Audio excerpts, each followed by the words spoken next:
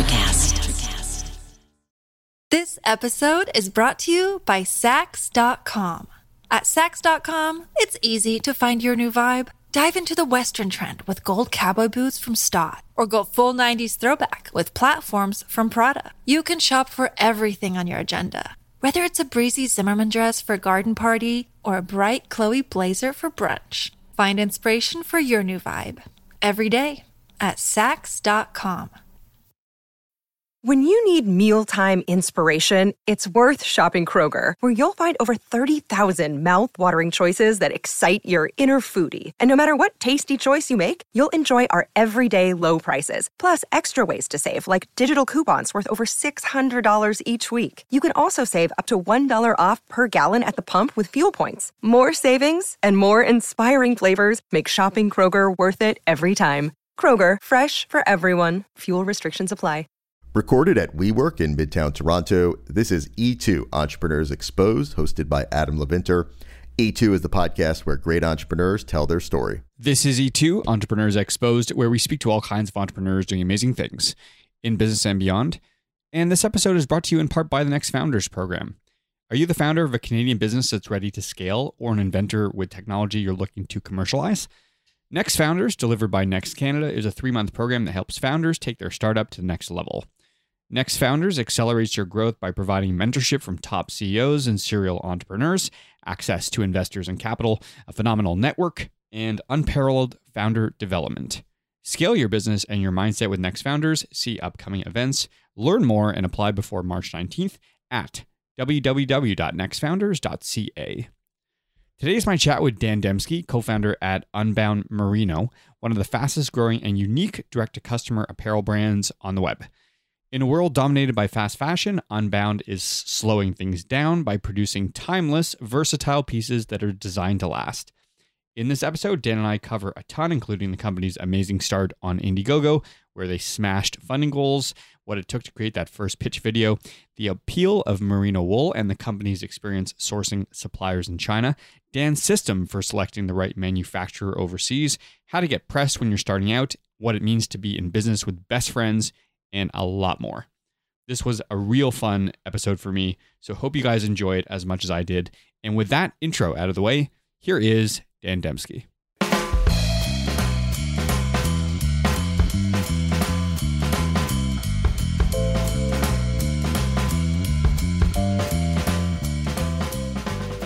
Okay, so when did you guys start officially?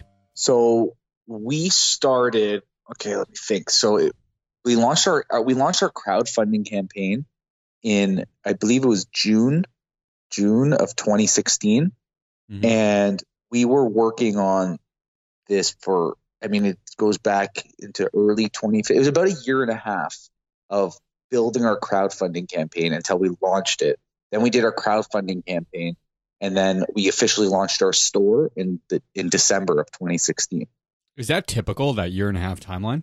I think it might be. When we started our crowdfunding campaign, we didn't have as much time as we would have liked to focus all our energy on it, because we all had, my business partners, we worked full time. I had my other business. Demo, one of my partners, he worked full time at an ad agency, and he had kids, so he had to go home and deal with his kids. So we only had the opportunity to work on it once a week on Friday night. So we started at 8 p.m. We'd go late into the night. And then every other week, we'd maybe take a day off work or do a weekend where we'd have like a day, like where we'd do 8 hours. So it was drawn out for 2 reasons. One, because we had such limited time to put into this. Mm-hmm. And the other reason is because we also had to source manufacturers and then create prototypes. So there's all these time gaps when you say you give out some specs of what you want your prototype to look like, and then you get it back, but you make revisions, and we'd have to send stuff back to China, communicate with them to iterate on the product, and then they'd send something back, and it would be another week or so. So the gaps in time there made it drew out over the course of a whole year as well. So I think if you're building a product, it does take that time. None of you guys had experience, right?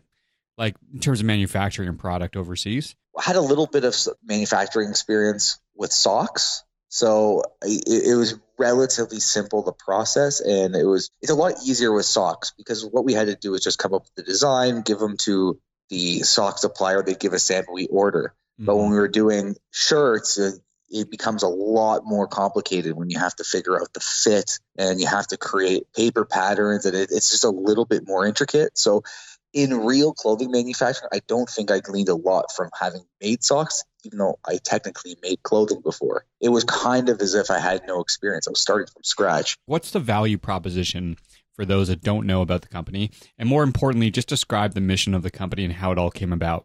So, well, what we sell is we make clothing that's made our t-shirts are made of 100% merino wool. And a lot of people don't realize that merino wool is not just scarves and woolly sweaters.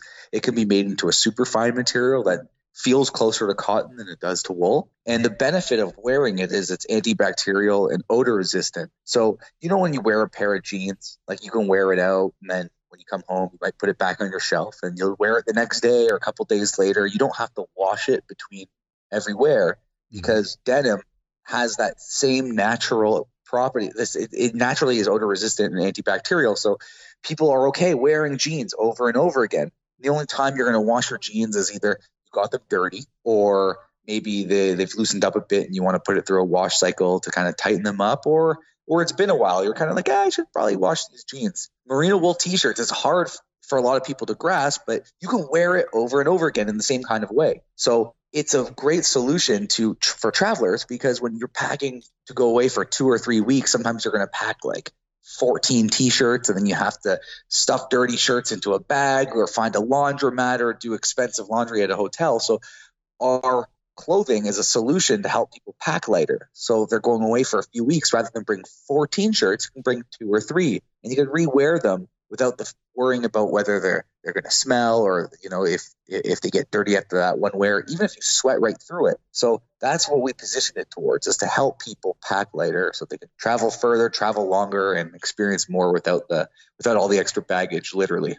Were you guys targeting a certain customer base out of the gate, or were you developing this just to scratch your own itch? Well, I had another business, and I was, for many years, and I was very unhappy in it. And because I lost my passion, the revenue was starting to sort of slowly dip, and my happiness was just like in a complete nosedive. I just hated doing what I was doing. So I wanted to create a new business, and I was thinking for years, like, what's this business going to be? I knew that I wanted to create a product because I was selling a service before, and I wanted to do something very drastically different. And I was really just looking for what that thing was.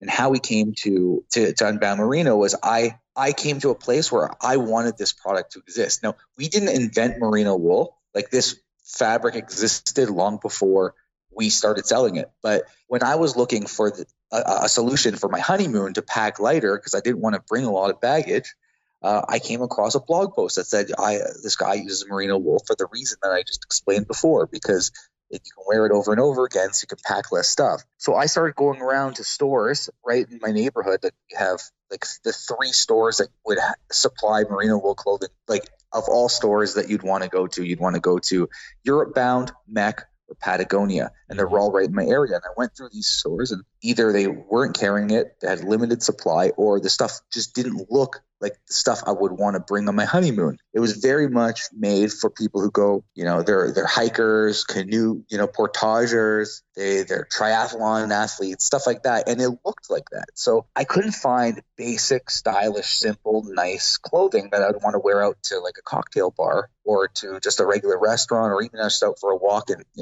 another city, because all the stuff looked like it was athletic wear or outdoors wear. Like, I remember one of the shirts I found at one of the stores, it actually had a Timberwolf on it, like howling at the moon, and it said "Live Free," and the shirt was $110. And then, like, this is ridiculous. So I ended up getting some merino wool clothing, and I did go on my honeymoon with it. And when I look back at pictures, I'm like, it solved the problem, but I just didn't like.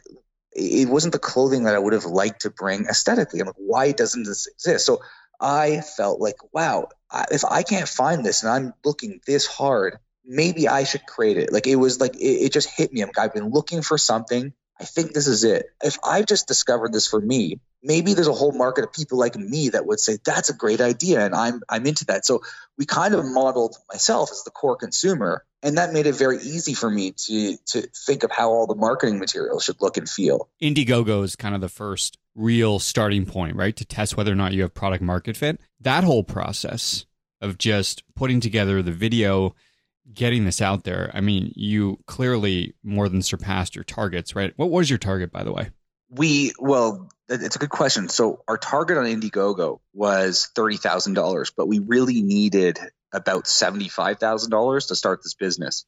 But we said $30,000 because we thought if we can get to $30,000, we can get to $30,000 a lot faster. That would give the appearance of our campaign being like, oh, it's hot, and it got funded much quicker. So it was an illusion to get people excited that didn't know about us to say, wow, look, this thing got funded, and we were hoping we get it funded within a couple of days. And by doing that, it would attract more people to think, wow, look at this. Like, people are really into this.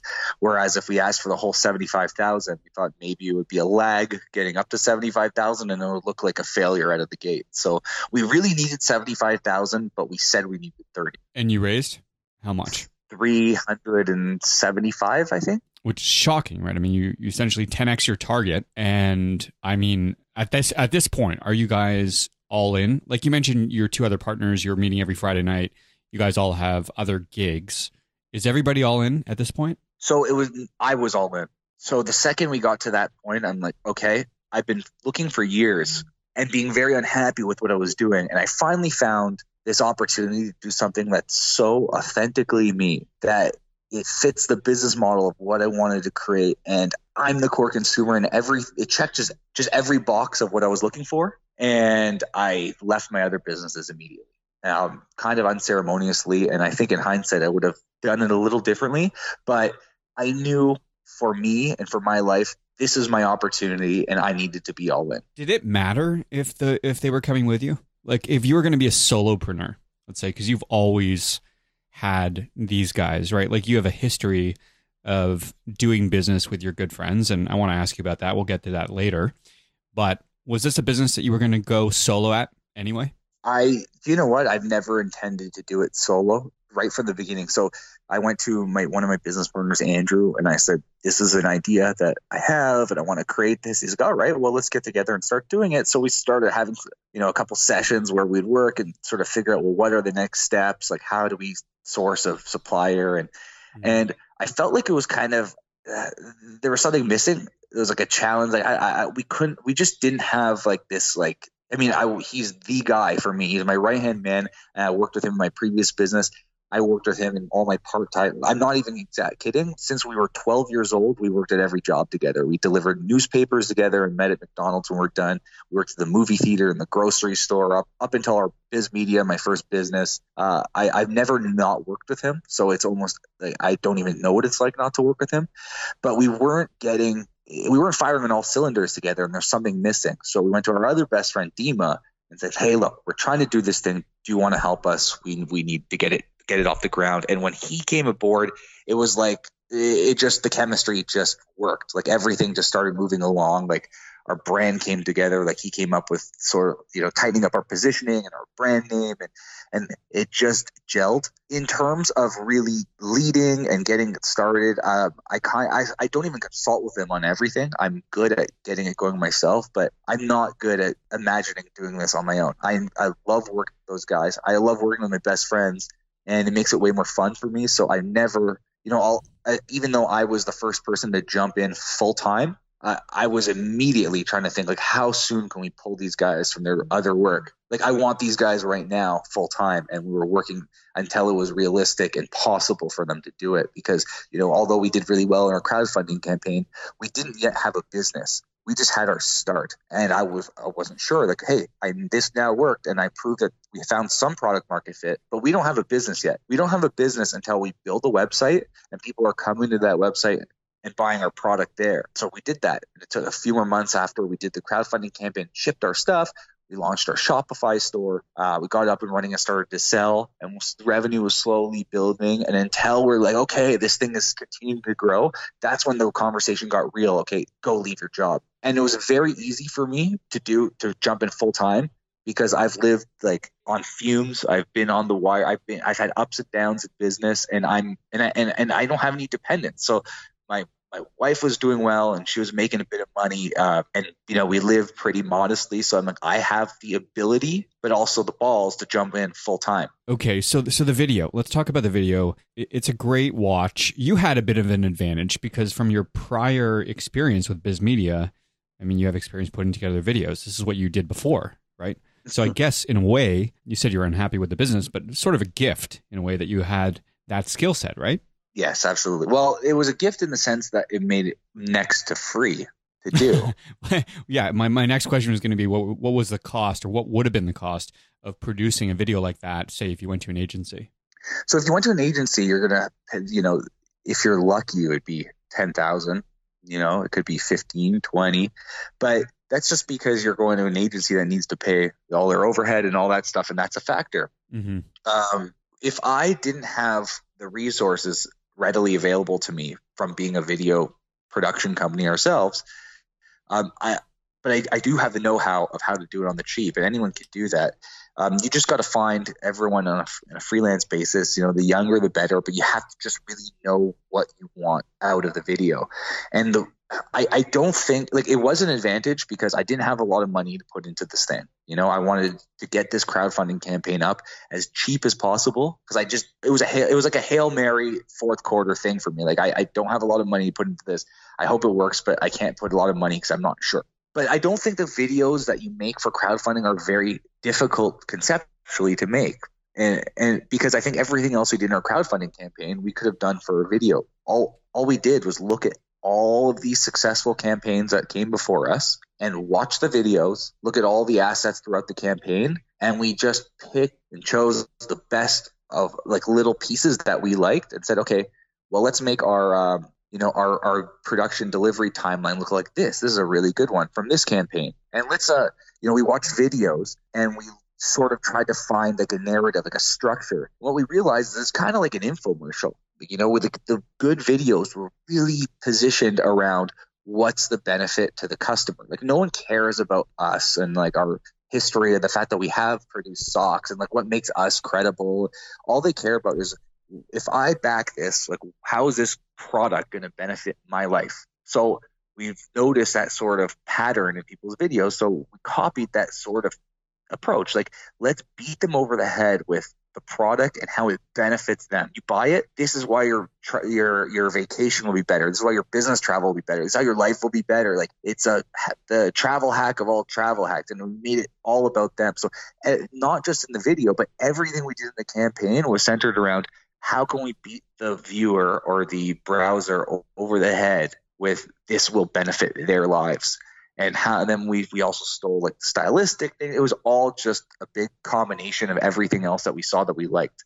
So if I were to do a crowdfunding campaign again, it would be the same kind of thing. It's find things that have worked in other campaigns and just replicate. So, and that goes down to the video. And Indiegogo as the platform versus, say, Kickstarter. What was the thought process there? Kickstarter is a bigger platform. So if you hit it on Kickstarter, the upside potential is way higher. But what I didn't like about Kickstarter is because they're so big, it's next to impossible to get any support from them. It's kind of like Google or Facebook. If you have an issue with Facebook or Instagram or something, let's say your account got deleted. Good luck talking to someone. Yeah. You're not going to find it. And I tried contacting Kickstarter and they just don't respond. It's just impossible. However, Indiegogo, not only do they talk to you, they cut deals with you. Say, hey, you put your campaign goal. If you can get to 30% within the first 48 hours, we'll feature you in our newsletter. And our newsletter is massive. The amount of attention that you'll get, the amount of orders you get, it's significant. So they made that deal contractually, and they do that to lock you in so that you'll go on Indiegogo rather than go elsewhere and go on Kickstarter, which makes it very easy because I'm like, okay, well, I can get to 30%. And that's another reason why we made our crowdfunding goal 30,000 instead of 75,000, because getting to 30% of 30,000, I felt like I could do that with my friends and family. I'll make that happen without anyone else buying our stuff. And that will at least get us that newsletter thing, and we'll see what comes from that. They respond right away when you email. they went so far as one of the guys from Indiegogo was in town in Toronto for some event, and he made sure to look me up to see if he could come meet. We went and had a coffee, like in person. So that level of support they were there to answer questions. It just settled so many of my nerves, and it locked in that deal, which got us in the newsletter. We ended up getting in 3 newsletters. And I think if you add up all the newsletters, what that contributed to our revenue was probably around $150,000 from the campaign. Yeah, so I mean, that's great. It's a significant amount. So that's 2016. Is the service still like that with them? I think so. Yeah, because they still message, like they're like, hey, we talked to them about doing some shorts, and I'm sure some ideas that we thought we might do another crowdfunding, and we did do a second crowdfunding campaign. They helped us the same way throughout that campaign. And they still message like, hey, how are your shorts coming along? They're still on top of it. They're still there. Communication's great. One of our contacts went on mat leave. I didn't talk to them in like 6 months, 7 months, and said, hey, I'm going on mat leave. So if you ever want to talk to someone, I'm going to give you another connect. So there's still like that level of attention and care. And, I sometimes think like if we did Kickstarter, we might have done double, maybe. But I just can't care because Indiegogo, it worked out exactly the way that I hoped. And I'm just so grateful to them. They should pay you. This episode is brought to you by Saks.com.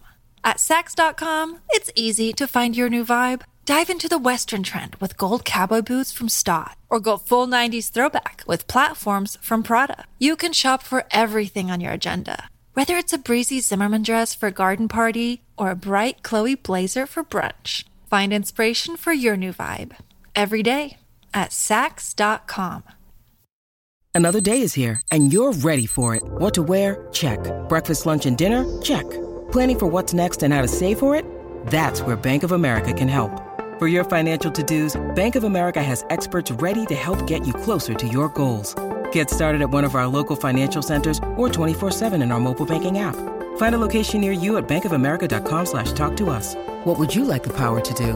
Mobile banking requires downloading the app and is only available for select devices. Message and data rates may apply. Bank of America N.A., member FDIC. You said something earlier about you not knowing, well, you didn't really have a real business. So you raised the $380,000 or whatever it was. And then you said you still hadn't built the site yet. You hadn't finished production. So in terms of delivery delays on the customers that had ordered this stuff through the campaign, was there, I guess the first question would be, how long was the time frame between sort of end of campaign and delivery? And the second part of the question is, like, how much anxiety was there around that whole process? There was a lot of anxiety around delivery in every way. Like, we were paranoid. The biggest fear I had, and it continues to be a fear, is the quality going to shit. So our prototypes were fantastic, and I'm thinking, okay, this is great. And we found suppliers that we loved working with. We worked really hard to find a good supplier.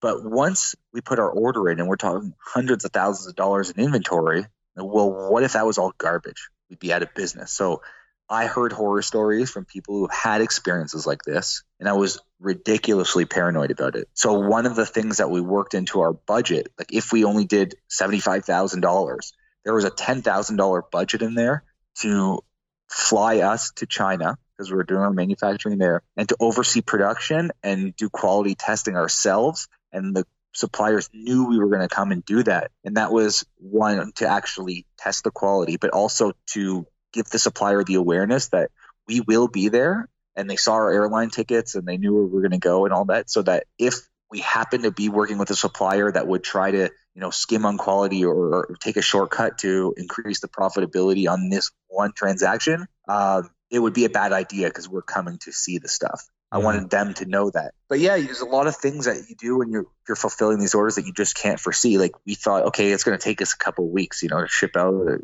all these orders, which was, in hindsight, I'm like, this is absurd. This is ridiculous. We had one guy helping us, aside from us three, to pack and ship these orders. But we have a nice box, and the average order has 6 items in it. Like, a lot of people are ordering 2 T-shirts, 2 socks, and 2 pairs of underwear. So they might pick a medium gray crew neck and a medium black V-neck and 2 medium pairs of underwear and 1 long pair of socks and 1 short pair of socks. We only had gray at the time. So we have to pack that into our box, We have to wrap it. We have this like little paper and a sticker. Then you have to put it in a poly mailer, and we have to type in their address into stamps.com and print it out. And you put that on, and you have to archive it in the backer. And there's this whole thing. And it took us 10 to 15 minutes per order. And we had over 2,000 orders. And we were cramped in a little storage locker. So all of a sudden I'm thinking, what the hell were we thinking? Thinking that we could do this in a week. Like we couldn't do this in a week if we worked 24 hours a day and there was like triple the amount of us. So we created a video showing us in the warehouse with boxes, and we tried to have an angle so they wouldn't see how like small our storage locker was that we were working at. It was like 5 feet by 10 feet or something. It was like 5 feet by, or it was tiny. I don't know. It was the tiniest little thing. So we tried to have a certain angle so it looked like maybe it was just the corner of our big warehouse, but really it was just this tiny little box. And we just had to deal with people like, where the hell is my order? Where is it? And whenever people started to complain, we would we'd prioritize theirs. I don't even think that they're that angry. I just think sometimes people they have the ability to be publicly angry to expedite their order. And it works. So they'll get resolved from that. But we had to deal with people being, are you scamming us? Where's my order? It's like, no, we're not scamming you. Just wait, man, please. Did you get any flack about producing the stuff in China from anyone? All the time. People, I think there's a huge misconception about manufacturing in China. People think it means it's cheap quality. They're only doing it because it's cheaper. People say things like, oh, that's, there's a bunch of children who will be working in your factories. And while I knew otherwise from other people that manufacture in China, and they told me what it's like, that was in my head a little bit. So it was another reason we went to China. It was not just out of paranoia about the quality. It was also like, I have to feel good about where we're manufacturing. Like it has to be ethical. And I really was fearful of we're going to go to some place and there's going to be all these impoverished people. God forbid there's children that are underpaid. We're like all of these things that are planted in our head. But then I go to our factory and no, it's still a factory, right? Like factories it's not like working in a Google office where you can pull a book off the shelf and then the shelf turns and there's like a DJ music studio behind the wall. It's still a factory, but in this factory, they have basketball courts.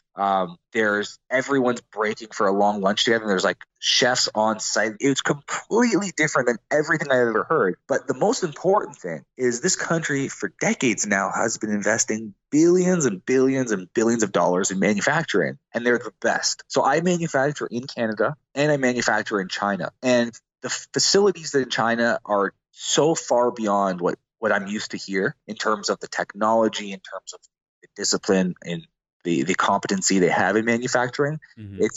China is the only place where it can be cheap. So people will manufacture other countries too, but you can't do that in North America as easily. But you can manufacture very cheap in China, but it's also the place you go if you want it to be really high quality. It's not just about cheap there. That's why iPhones have been manufactured there since the beginning of iPhone, because it's the real reason it's not really picking up in the States. It's not because it's not just a cost thing. It's like it's a different level of ability and competency, and no one manufactures better than China. So we do stuff here. We do t-shirts here, a little small runs, and we do socks here. But nothing compares to China, and our cost in China isn't even if all things considered, it's about the same as the cost of manufacturing in Canada. So it just begs the question then, why manufacture locally? Just because that shortens delivery time? That's the only reason. So what we do now, and we're just starting to do this, is we when we order from China, let's say we'll order a couple thousand t-shirts, we'll also order extra material, which we store at a facility here, and they're really good. We have to be a little bit more hands-on with them, and we're still learning. It might get to the point where it's as good, but it cuts the lead time from 3 to 5 months to 1 to 3 weeks. So there's a huge advantage on time. So and also the minimum order quantities are way smaller. So if we run out of, we have medium black V-necks in size small to double XL, but we just ran out of large. We can order from China, we'd have to order a larger quantity and have to wait all this time. In Canada, I can order just the large and just 150 of them or whatever we need. So there's a lot more flexibility I have here. So how did you go about finding your Chinese manufacturer? And for those that might be interested in just getting stuff produced overseas and have no idea where to start, what lessons have you learned and what could you share? So we went on Alibaba, and what I did was I looked for merino wool t-shirts and apparel and people that can do it. And you start to see like hundreds of, if not thousands of manufacturers that are capable. And some are definitely specialized in merino wool. Some are just saying it just to get conversational. They may not even have ever worked with merino wool. You have to sort of like try to filter like the real stuff from the bullshit. And what I would do is I'd open up a new tab with every single one that looked like it might be good. And I'd probably open up 100 to 200 tabs of people. This might be a manufacturer that makes sense. I'd look through them. I'd see if they looked legit. I'd close the ones that looked a little fishy, narrowed it down to maybe 100 or whatever it was. And then for all of those, I created a questionnaire asking them a bunch of things. So it said, do you do 100% merino wool? One question I asked was, are you okay? If we're going to work with you, we need to come visit the facility. Are you okay with us coming to visit the facility?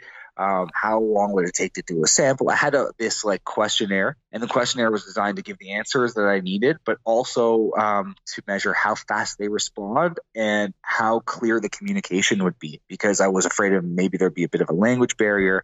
But I asked a number of questions, and how clearly they could respond was important, because if I'm going to spend hundreds of thousands of dollars, I had to make sure there's a good clarity in our communication. We have to be able to understand each other.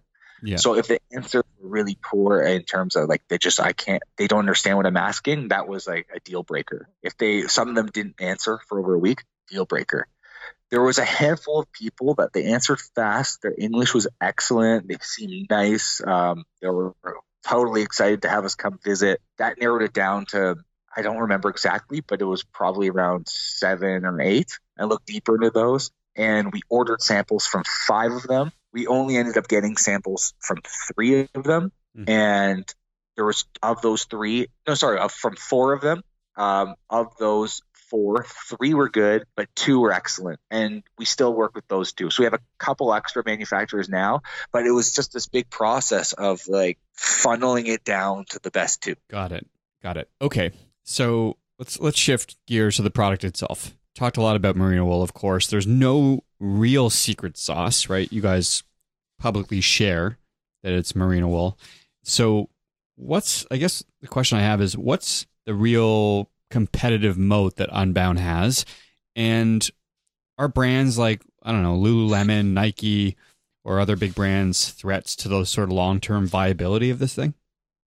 I guess time will tell. Maybe Lululemon will come out of the woodwork and squash us somehow. But until then, this is what our competitive advantage is. I think what we're doing is we're introducing people to this concept of merino wool for the first time. So when they see it, they're like, that speaks to me. I'll try it out. And once they try our product, because we are never going to be wholesale, we can invest more money into the product itself and have a good, it's very expensive for us to make. Therefore, it's an expensive product to buy. But we invest a lot of money in making sure the product is of the highest quality, and there's still room for us to grow a business in a healthy way. Whereas if we were a big wholesale brand, like a lot of these other brands that have a big in-person retail presence, they maybe need to cut corners, or it needs to be more expensive, or, they can be a little cheaper, whatever it might be. So the 2 things we do is, one, the audience we're speaking to, the market segment that we're really after, I think in large part, we're introducing them to this idea. Merino wool can be a super fine textile that makes for a super high performance t-shirt that will help travel better, live better. It's a great product, and it performs way better than the cotton shirts you're used to. So once they try our shirt, we work really hard to have a really, really nice fit, to maintain a lot of consistency, so that if you buy a medium black V-neck because that's your shirt and you love the way it fits, if you come back in a year and you buy it, like, we're going to make sure that we're not changing our styles. There's no seasonality. We're making staples to, when you come back, it's going to look the same. It's going to fit the same, but we're only iterating it just to make minor improvements as we get smarter and better, just little improvements. But ultimately, if it works for you and you love the product, we're completely devoted to just making sure that our quality is always at the highest standard and you know what you're going to get. Whereas a lot of these other companies, it's like they work a lot more with seasonality. They have spring summer lines, fall winter lines. Things change. Right. fits chain. We are making our core products, and there's no seasonality in what we do. Does that make the inventory forecasting any easier in terms of buying? It makes it easier. Yes, it makes it easy. It's still tough because we don't want to, you don't want to over order and burn up all your cash on any particular SKU, but we're not afraid of ordering a little bit too much. That might be too much black crew necks, because if it takes us a little longer to sell, it's not like we have to put it on clearance at the end of the season because we're moving in the new inventory. Like when we have our shirt, there's no season to it. That is our black crew neck shirt. That's going to be our black crew neck shirt forever, or at least for the very long foreseeable future, with only minor iterations. So yeah, it's worked really well in that sense, as we don't have the seasonality doesn't make our inventory valueless. There's one other big advantage that I see with this whole play. So I recently learned a stat, fact, whatever you want to call it. Fashion's the second biggest polluter of the planet. And, there's BEAST certified corps like Patagonia and some others that are doing some interesting work related to fashion. I'm just going to read you a quick snippet off your website, which says, in a world dominated by fast fashion, we want to slow things down. We produce timeless, versatile pieces that are designed to last. And in the end, you say, helping you declutter your daily routine, save money and time, and focus on the things that actually matter. So just based on all of that, do you guys think of yourselves as sort of environmentalists? Being environmentalist is not like a core tenet of our brand, but like it's not like a part of our brand messaging, but we are. Like it's one of the things that it actually was really exciting about merino wool, and the fact that you don't have, it's, if you have the same stuff and you're not constantly trying to like wear new clothing to be with what's in. Like I'm like completely not into fashion. Like I'm not a fashion guy. I would like to have nice, simple stuff that looks good and fits good and performs well. Like I like having good clothes, but I couldn't care less about like this brand that's in and like ever having a visible look. I've never been that guy. So, and I know how destructive some of these brands are, just churning out cheap stuff, and like it just all goes in the landfills, and people are buying new clothes all the time. People that are buying our stuff, they're buying like 5 shirts and then that's all they need. So not only is it less stuff that they're consuming, the other advantage environmentally is you don't have to wash it as often. You could wash it like a regular shirt, it's fine.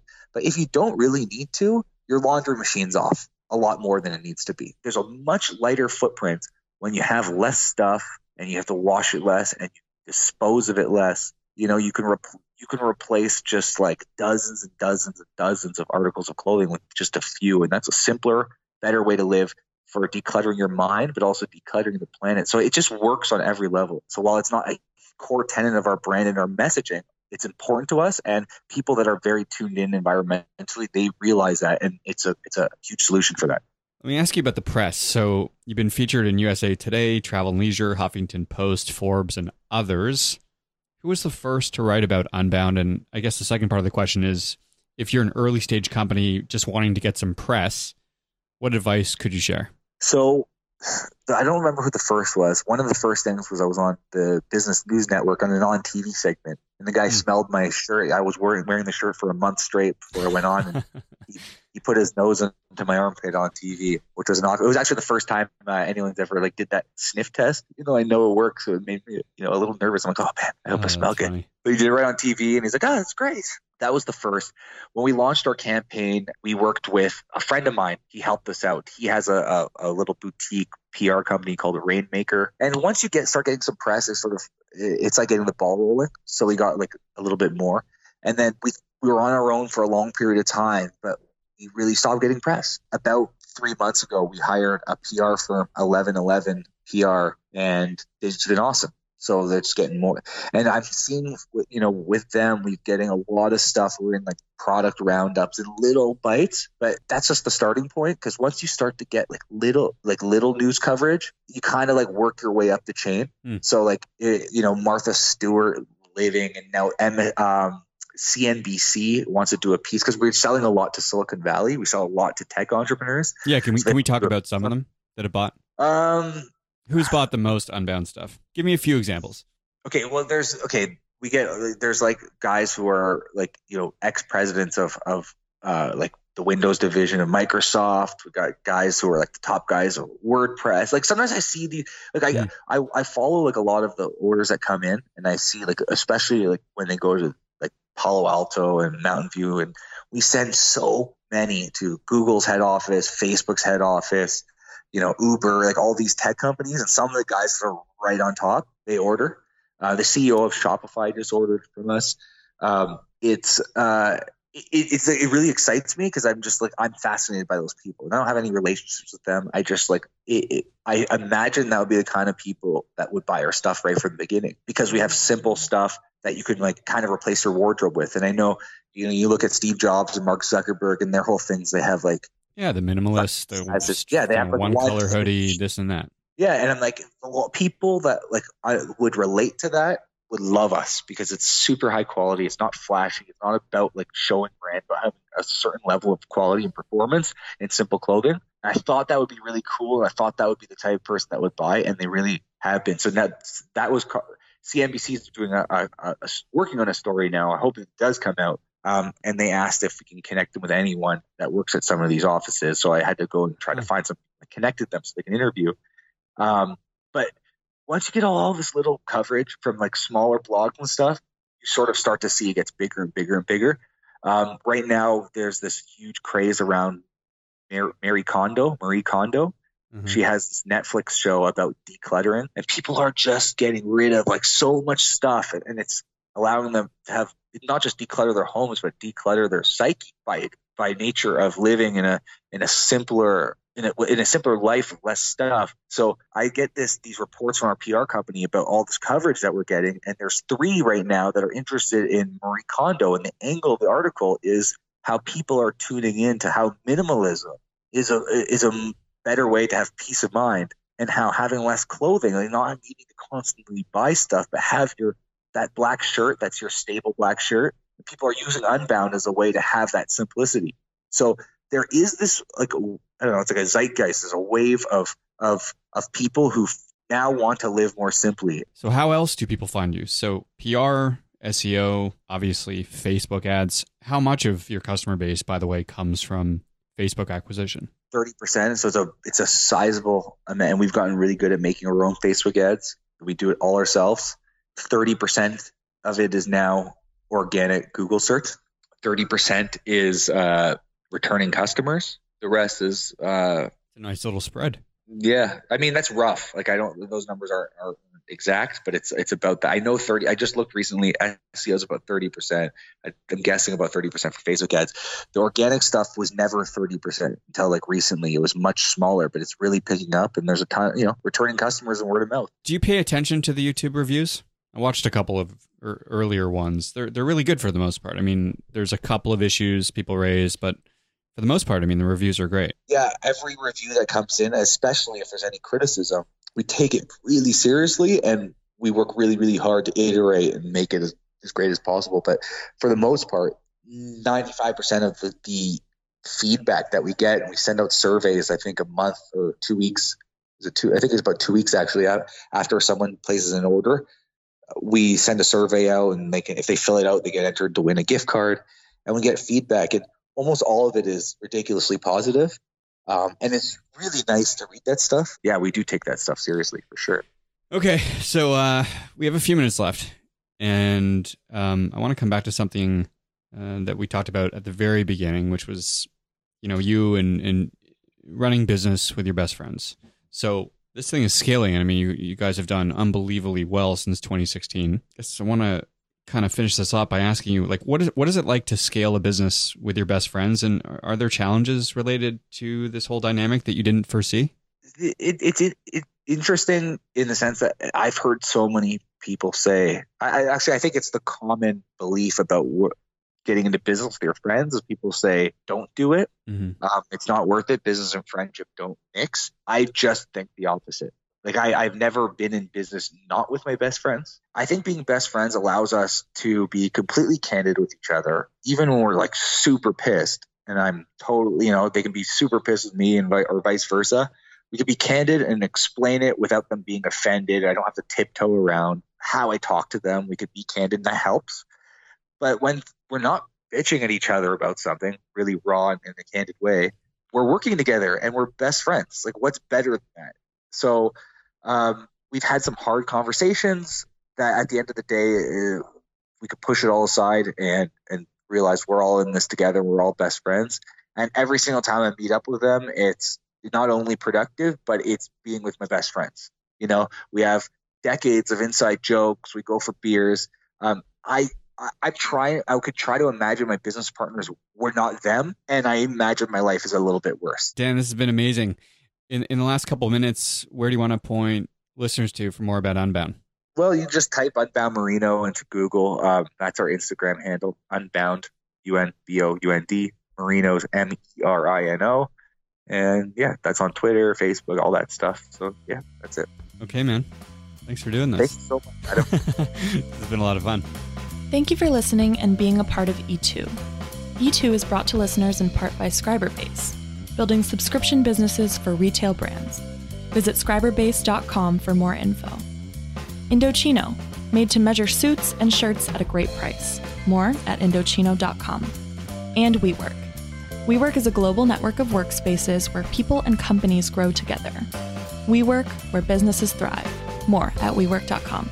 Your positive support means a lot to us. So if you enjoyed this episode, please subscribe to the podcast on iTunes, Google Play, or wherever you consume your audio. Until next time, make today count with whatever it is you're working on.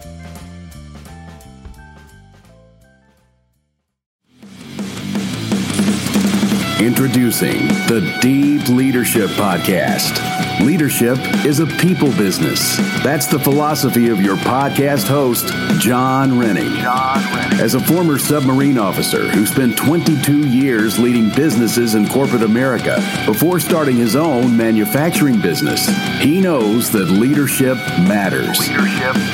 Deep Leadership is real-world, actionable leadership advice from John and his expert guests. Become a leader worth following. Subscribe today. Electricast. Miles, are you ready to record our promo for Season 2 of the Wannabet podcast? David, have you ever seen a grown man naked? Miles, we're not here to quote lines from Airplane. We're here to tell people that Season 2 starts August 18th. But I like Airplane. I know you do, but Wannabet is a sports betting podcast. Each week we bet $1,000 on the NFL teams and games that we love. Well, that sounds like fun. It is fun. And last year you picked over 60% of your games correctly. How'd you do? We're not talking about that. We are telling people that they can find us every Friday. So no more movie quotes. Roger. Electricast.